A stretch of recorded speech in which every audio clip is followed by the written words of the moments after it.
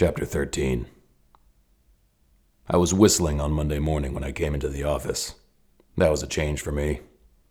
Sunday night I'd stayed at Katie's until well after everyone else left, listening to her babble on and on about Polly and Josie. I'd had enough Dago Red to leave me feeling there was balance in the universe again. Or maybe it was just because Katie was off my ass about dating anyone, and on to the next possibility, getting Polly and Josie married. I even blew a kiss toward Gracie's door on my way downstairs. She was looking down on me today and smiling. I knew it. Why wouldn't she be? My former client's daughter wasn't in the hands of killers. I didn't have all the answers about why she wouldn't show herself, but that was sounding more and more like something those two needed to work out themselves. I had an even better hint that things were looking my way. Mary Margaret wasn't her usual smiling self.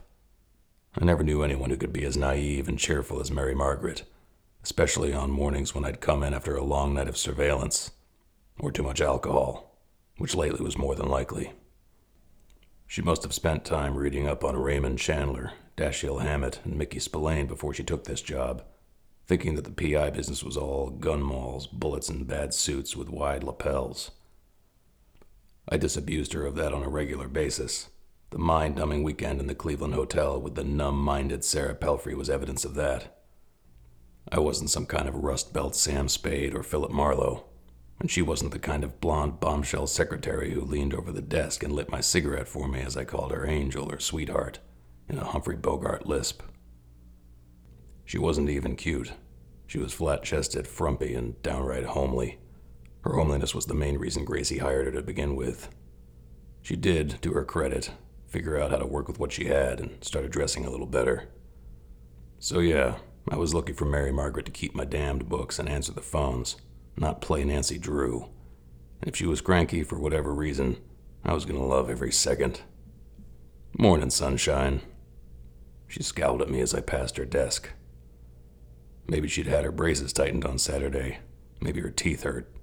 That was entirely possible. Maybe she was experiencing her first hangover. Not likely. Maybe she was finally fed up with me and my bullshit and was looking for a new job. Now that was something to look forward to. Either way, she hadn't greeted me with her daily chirp. This was going to be a good day.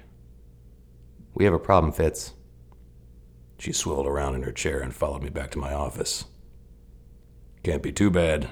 The sun is shining, summer's coming. I tossed my jacket across my desk, and as she trotted along beside me, headed back toward the back of the former bank and the wall of former teller stations that lined the south end of the building. Behind them, I could hear the bubbling of the office coffee pot. Smells delicious, Mary Margaret. Can I get you some? What do you have on your schedule today, Fitz? Are you going to go see Chase Hawksworth? She really was serious, lisping wetly through her braces, so I dropped the act. I told her I didn't know as I kept pouring myself coffee. I heard from Sarah. She's alive and sounds uninjured from what I can tell. As an adult, she's allowed to disappear if she wants to. She told me she didn't want me to search for her anymore, so I need to get direction from Chase on how to proceed. I left him a message for him to call me. Well, when you talk to him, you might want to ask him about this. She held up Hawksworth's $500 retainer check. Account closed was rubber-stamped across the face of it. That bastard. Give me that. I snatched it from her hand. You mean I worked all goddamn weekend for nothing? You may have. Before you got here, I talked to the bank manager where the account was opened, and apparently Hawksworth has written so many bad checks, the bank is looking to file charges. His payroll accounts are at other banks, so it looks like we won't be the only folks unhappy with full-bore drilling by the end of the week. I tried to get in touch with Mr. Hawksworth, but he's not returning any calls. He's not returning any of my calls either. After I spoke to Sarah, I left him a message at 3 different places and didn't hear back from any of them. What do you want to do? I'm heading out to the drill site. I'm going to get my money out of that bastard and then I'm dumping this case.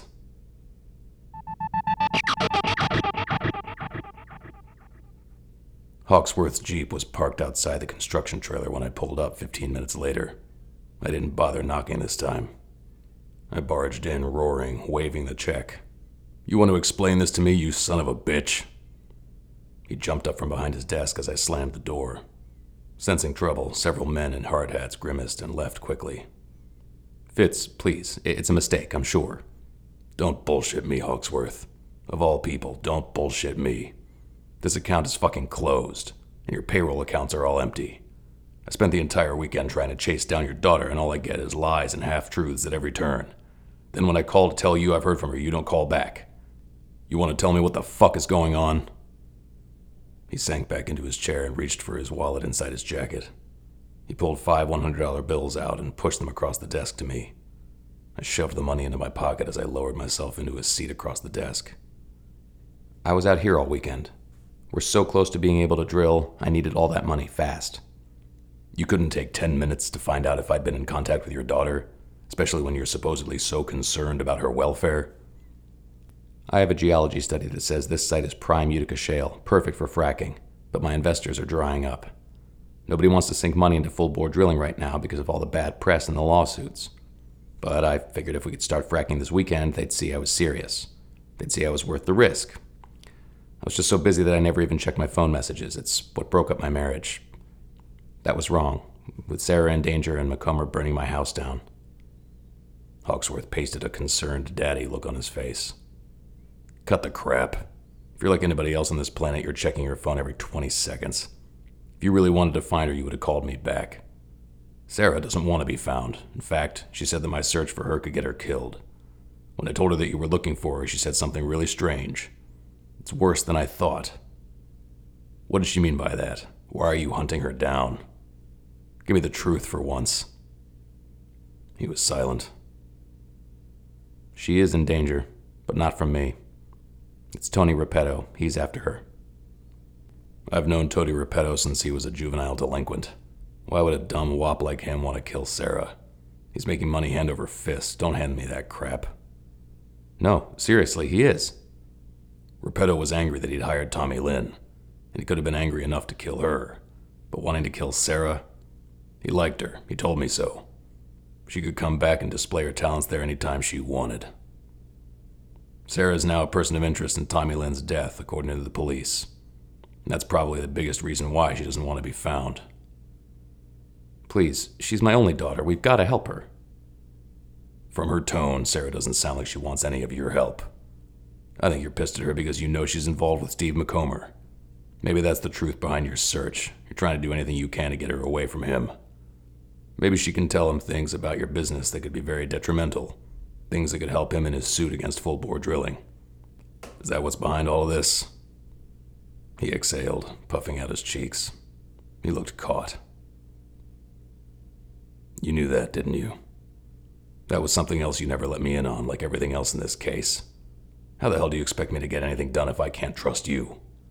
You knew about Sarah working at the Cat's Meow. You knew about Ed Nash and the assault on Tommy Lynn. You knew about Sarah's involvement with Macomber, and you never, not once, told me any of this.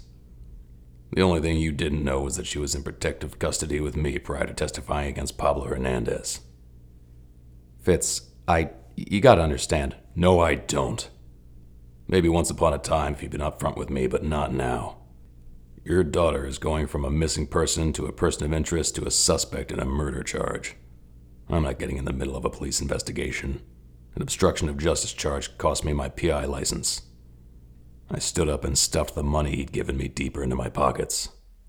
I did what you asked me to do. I made contact with your daughter. She doesn't want to hear from you. The effort to get that information figures to be about $500 of my time. We're done. I slammed the door as I exited and stomped back to my excursion. A young man in a yellow hard hat sidled up beside me and leaned on the side of my SUV as I pushed the key into the driver's door lock.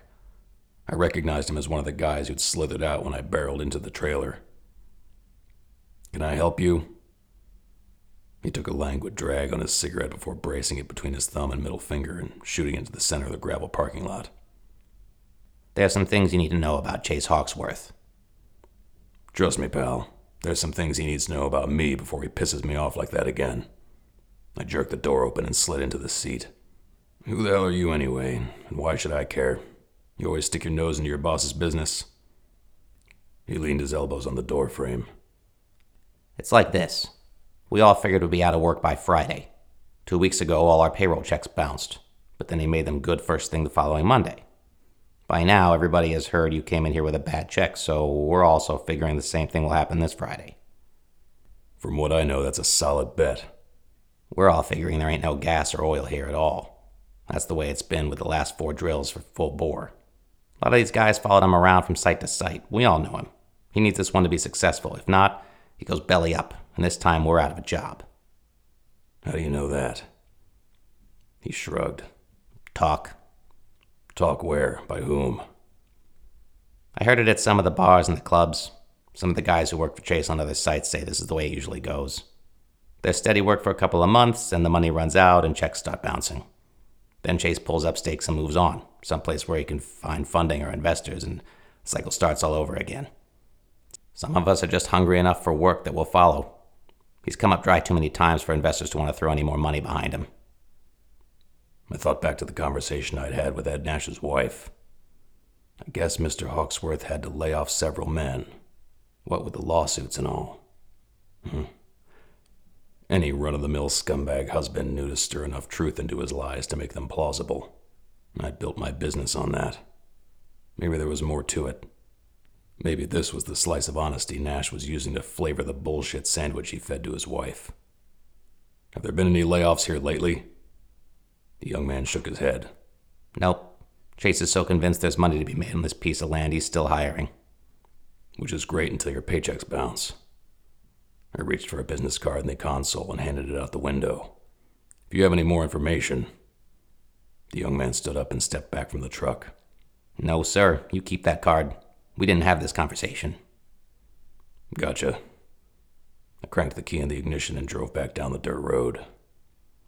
Whoever he was, he'd given me a lot to think about, along with everything else I'd managed to dig up while believing Chase Hawksworth's check had money behind it. Now things had changed. Whatever the hell was going on between Sarah and her father was between them. Even more, I didn't care if full-bore drilling went belly up. God knows another fracking company would swoop in and pick up where this mess left off. Chase's employees wouldn't be out of work for very long. What happens, though, about Tommy Lynn? Somebody needed to get justice for her. That was truly Barnes's job, but now that Chase Hawksworth wasn't my client anymore, I could do my own digging and feed whatever information I found to him. As I drove back to the office, a completely different scenario came to mind. The whole thing begins when Sarah meets Steve McComber at Narcotics Anonymous, and they start dating. McComber learns who her daddy is, and when the case from Seoul stalls in court, he pushes her to give him inside information about full-bore drilling. He learns that Hawksworth hasn't been real successful in his search for oil and decides to start protesting at his house, hoping to pressure him out of Fawcettville. When Chase files a restraining order, McComber presses Sarah for more information. She refuses. Daddy is paying her rent and her car payment, after all. Then there's the night McComber becomes violent, and that's when Tommy Blue and his wife come to her rescue. Shortly after that, Sarah and I head to Cleveland. Wednesday night, the night we returned, was the confrontation between Ed Nash and Tommy Lynn at the Cat's Meow. Then, on the Thursday after our return, McComber, who's still trying to get information out of Sarah about her father, gets into another confrontation with her. It must have happened at Sarah's apartment, after she returned from the emergency room with an injured Tommy Lynn. Somewhere in there, Tommy Lynn gets involved, and McComber accidentally, or maybe intentionally, kills her. In fear for her life, Sarah runs off.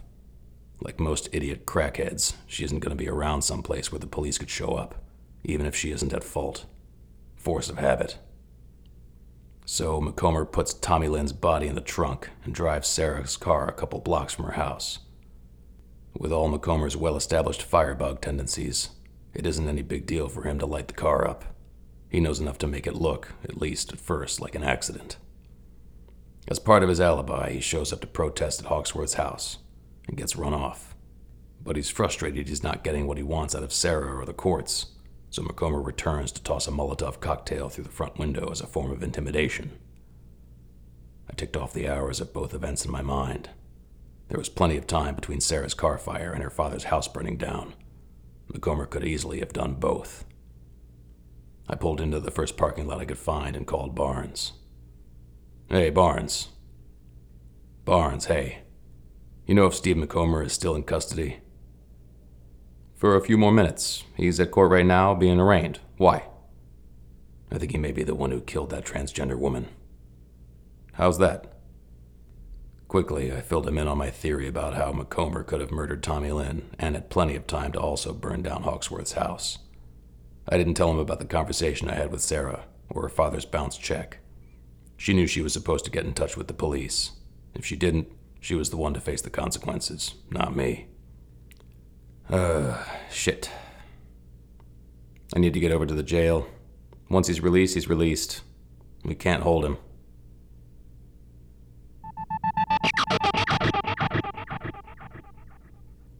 Barnes was grinding a cigarette into the pavement outside the courthouse when I pulled up a few minutes later. I shoved the SUV into park and started to get out.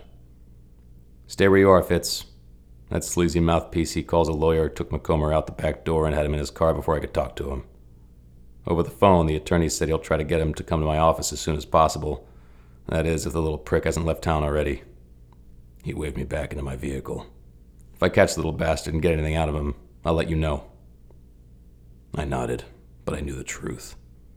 Barnes was too smart a cop to just let anybody in on the details of an open investigation, even me, despite our long history together on the FPD. He'd only come back to me if my idea didn't pan out and he thought he might be able to sweat me for something else. Hopefully, my theory would produce something. Maybe Tommy Lynn would get some justice after all. Without speaking, I nodded and turned the engine over again. Time to head back to the office. No metallic smile from Mary Margaret when I triumphantly tossed the 5 $100 bills onto her desk. What? I got the money back. I thought you'd be thrilled. You have a visitor. I looked back into my glass-enclosed office. There, sitting in one of the 2 chairs, was a bottle blonde, a bit too zaftig to pull off the spiked heels and tiger print skirt. Too many facelifts pulled the skin tightly across her cheeks, and her surgically altered nose was too thin. But all the cosmetic work couldn't disguise that she was close to my age. There had to be steel support beams inside that bra she wore, pushing her large, gelatinous breasts nearly all the way out of her black sheer blouse. Her nails were long and matched the predatory red of her lipstick. I knew her type the minute I set eyes on her. She had ex-wife written all over her. Sitting beside her, looking terrified, was Sarah Hunter Pelfrey.